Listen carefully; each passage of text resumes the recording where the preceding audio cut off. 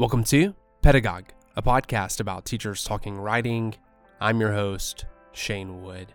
In this episode, Carl Whithouse talks about writing assessment, writing technologies, online writing instruction, and trends and future directions in computers and composition research. Carl Whithouse is a professor of writing and rhetoric at the University of California, Davis. He served as director of the university writing program from 2011 to 2018. He studies digital culture, writing in the disciplines, particularly communication in the sciences and engineering, and writing assessment. His books include Multimodal Literacies and Emerging Genres, Writing Across Distances and Disciplines, Research and Pedagogy and Distributed Learning, and Teaching and Evaluating Writing in the Age of Computers and High-Stakes Testing.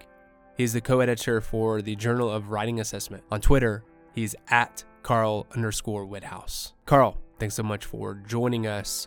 You have a storied history of research and teaching in rhetoric and composition, and this history includes work in writing assessment, writing technologies, multimodal composition, technical writing, writing in the disciplines.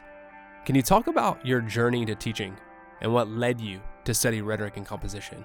Yeah, it's interesting. I think a lot of it has to do with CUNY, the City University of New York, where I was doing my PhD work. And even before that, I did my master's at NYU. Strangely enough, I did my master's on histories of reading the Book of Job. So, sort of more traditional literature, but I was actually working with a faculty member in the Jewish Studies department. And I started graduate school and I knew I was interested in writing technologies, but I wasn't sure if I was interested in the printing press or it was HTML. I liked both of those things, and I was reading across late medieval lit and early modern lit and contemporary, practices of using technology and also teaching, of course.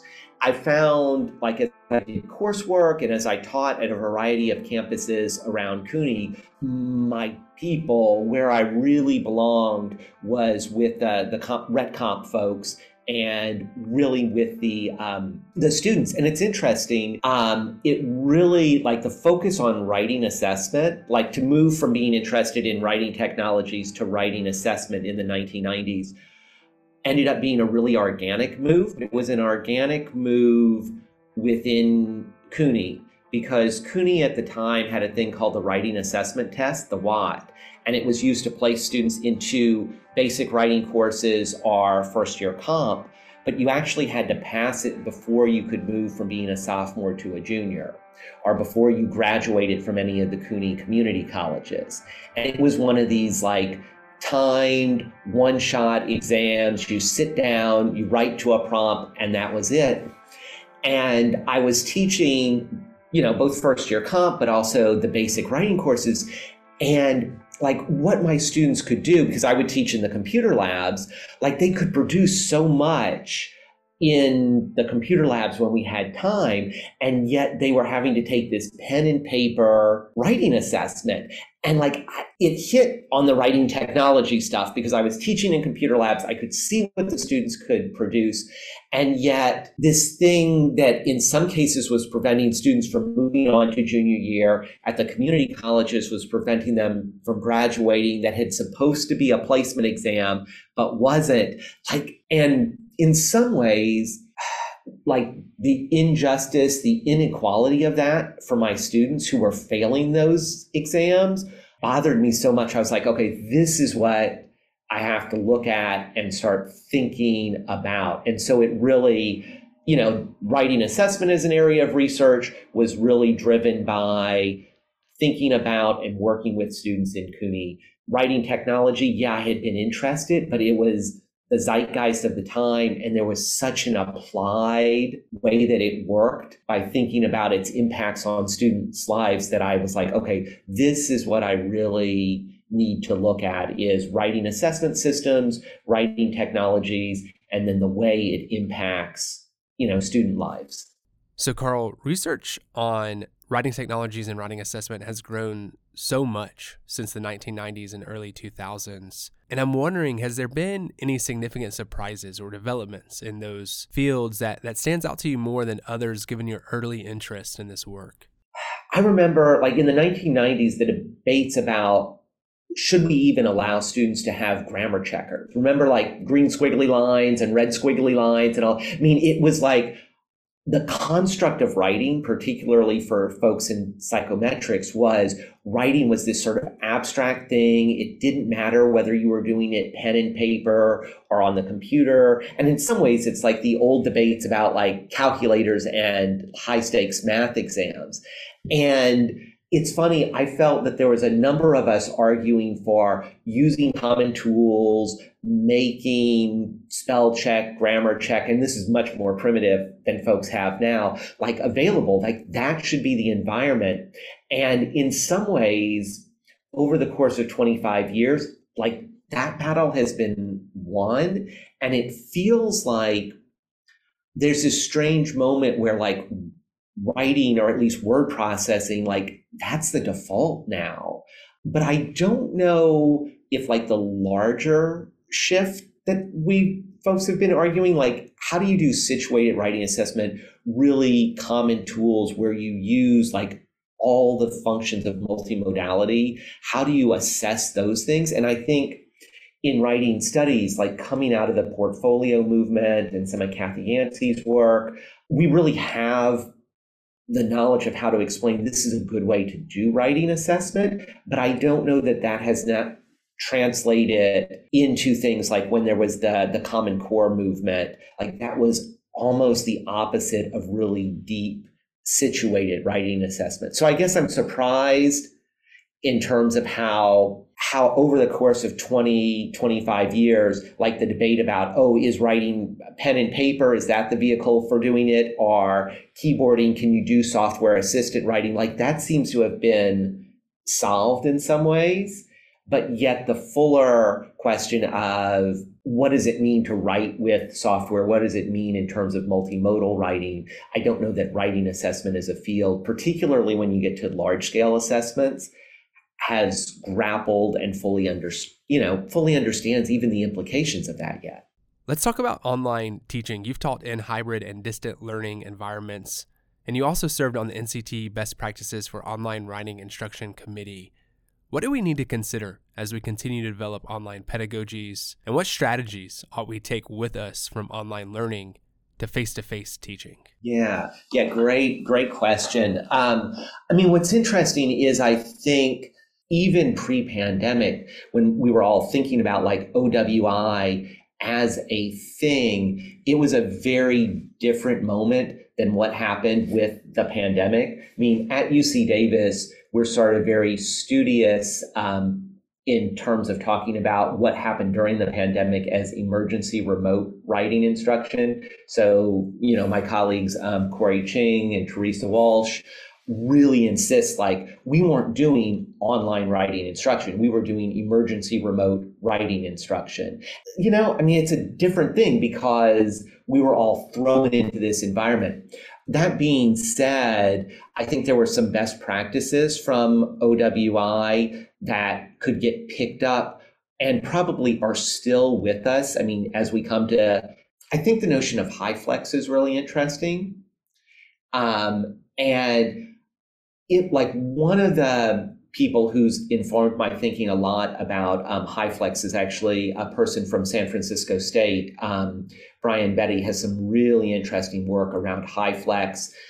He comes more from sort of the IT education technology side, but he really does sort of a systemic approach of how do you build HyFlex classes that meet student needs, and how, like, if you have time to plan this, he's got a great book out that describes like how a program could transition to the best models of HyFlex that really meet student need. I think the trick though with HyFlex has been, how do you actually do it well when you're not under the emergency Betty recommends, where you plan stuff out, you figure out like how many in-class sessions you need, face-to-face sessions, you figure out how you make it more project-based. I guess with thinking about OWI, I would break things down into two different ways. One, I would say, like, how do you do it programmatically to build sustainable not just online writing instruction, but I would say HyFlex, blended, and online. Like, how do you look at the multiple ways you want to deliver curriculum and work with students? And Betty provides that model. And then another person who's been really influential on my thinking is Janae Cohn, who's at Sac State now, but moving to UC Berkeley. She's got this terrific book, Skim, Dive, Surface, about all sorts of strategies for how do you have both online, not only writing instruction, but reading or analysis of material that's online. How do you build that into a class, and sort of how do you sequence it so that students get the most out of things? And so I guess for me, it would be those two things. One is like, how as a writing program administrator, do you think about building a sustainable program? How does the model of HyFlex help with that? And then the other is particular teaching strategies for online writing instruction, whether that's a fully online class or supplementing face-to-face. Carl, what have you been paying attention to most recently involving computers and composition? And what future directions would you like to see research take? I mean, this is both a little bit of a pivot away from just online writing instruction, although I think it speaks to how we teach and work in online environments. I'm working on a book that should come out from University of Pittsburgh Press, and the tentative title is Swarms, Viral Writing, and the Local.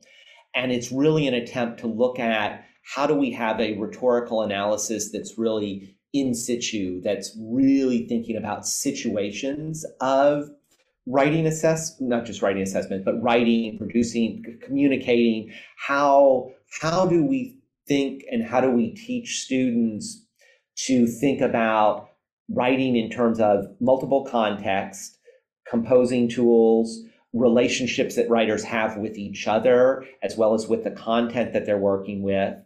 How do they pick the samples that they want to analyze?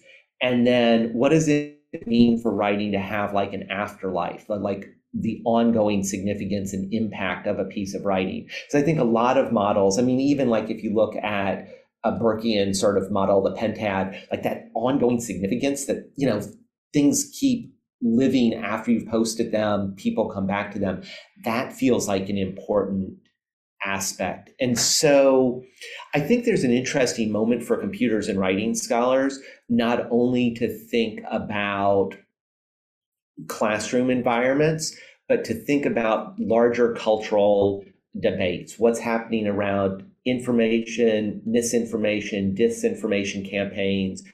How do we think about writing like on Nextdoor, right? These hyper local places of writing. Is there a way that we can develop rhetorical analysis, rhetorical participation techniques for students that speak to our moment in time in terms of personal, civic, as well as disciplinary engagement? And that feels, that feels like a really important set of questions that I think we're working on and trying to figure out.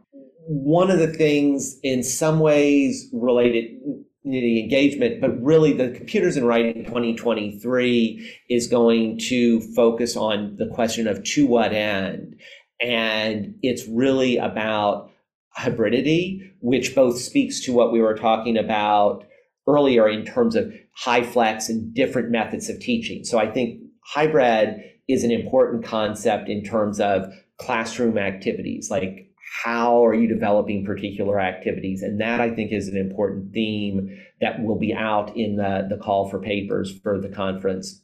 But the other aspect of hybridity is some of these forms of sort of mobile writing. What does it mean to have Nextdoor? What does it mean to have local wikis? So not only classroom, but civic engagement forms of writing. So yeah, we're really looking forward to welcoming people to Davis in June 2023 and seeing what people propose around the theme of hybridity, but also the conference theme of to what end, which is not like, oh, we can just build it. Oh, it's cool. Let's put these things online. But how does it contribute to access and equity and sort of the ends of education? And that's what the conference organizing committee is thinking about. So I want to go back to your scholarly interest in writing assessment and ask what writing assessment practices or strategies are you most drawn to right now? And what does program assessment look like at UC Davis? Yeah, so in this case, I think I'm going to do two sort of shout outs to colleagues here at UC Davis who've done really interesting work.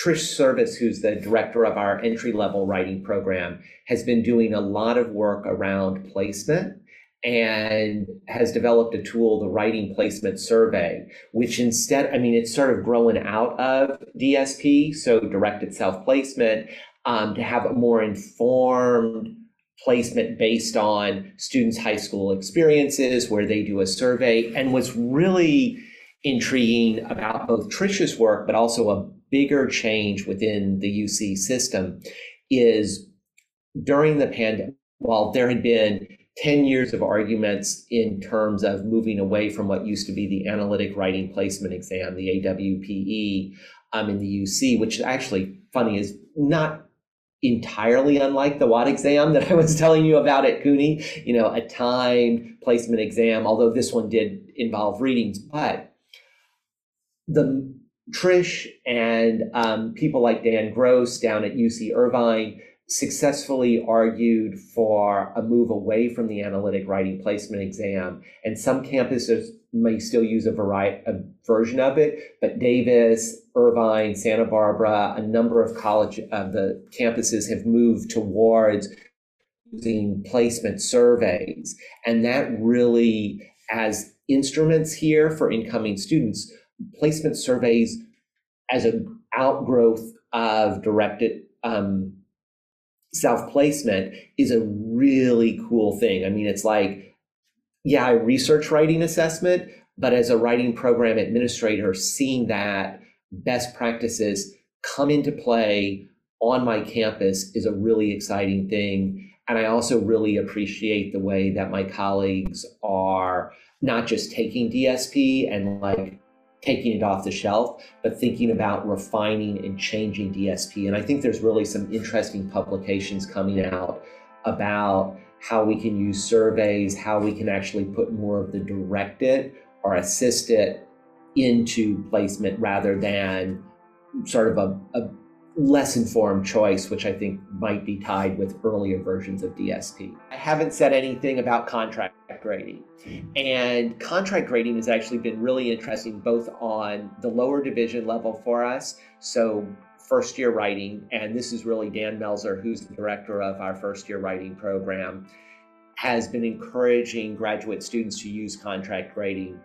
Part of Dan's work, and then just part of larger conversations among the faculty and lecturers in the writing program at Davis, has led more people to adopt contract grading or a version of Asao Inoue's labor-based contract grading. And so I think we're seeing transformations both in first year composition, but then also in our upper division, writing in the sciences, writing in the professions classes, where contract grading is allowing instructors to focus more on conversations that they want to have with students, on what students want to produce and develop in their writing, as opposed to a rubric and how students are meeting sort of preordained, this is what you want to get out of the course. And it's interesting, I would note for folks, one little interesting thing about contract grading being implemented on a large scale in a writing program, I mean, where we're talking 7,000 students a year, it's interesting the way that in the first year comp program, which is mostly taught by graduate students, contract grading has sort of been encouraged, whereas for our faculty, it's also been encouraged, but it's much more of a conversation and in some ways an opt-in type of system. And I would say out of our 70 faculty members, it's not all 70 have decided to do it.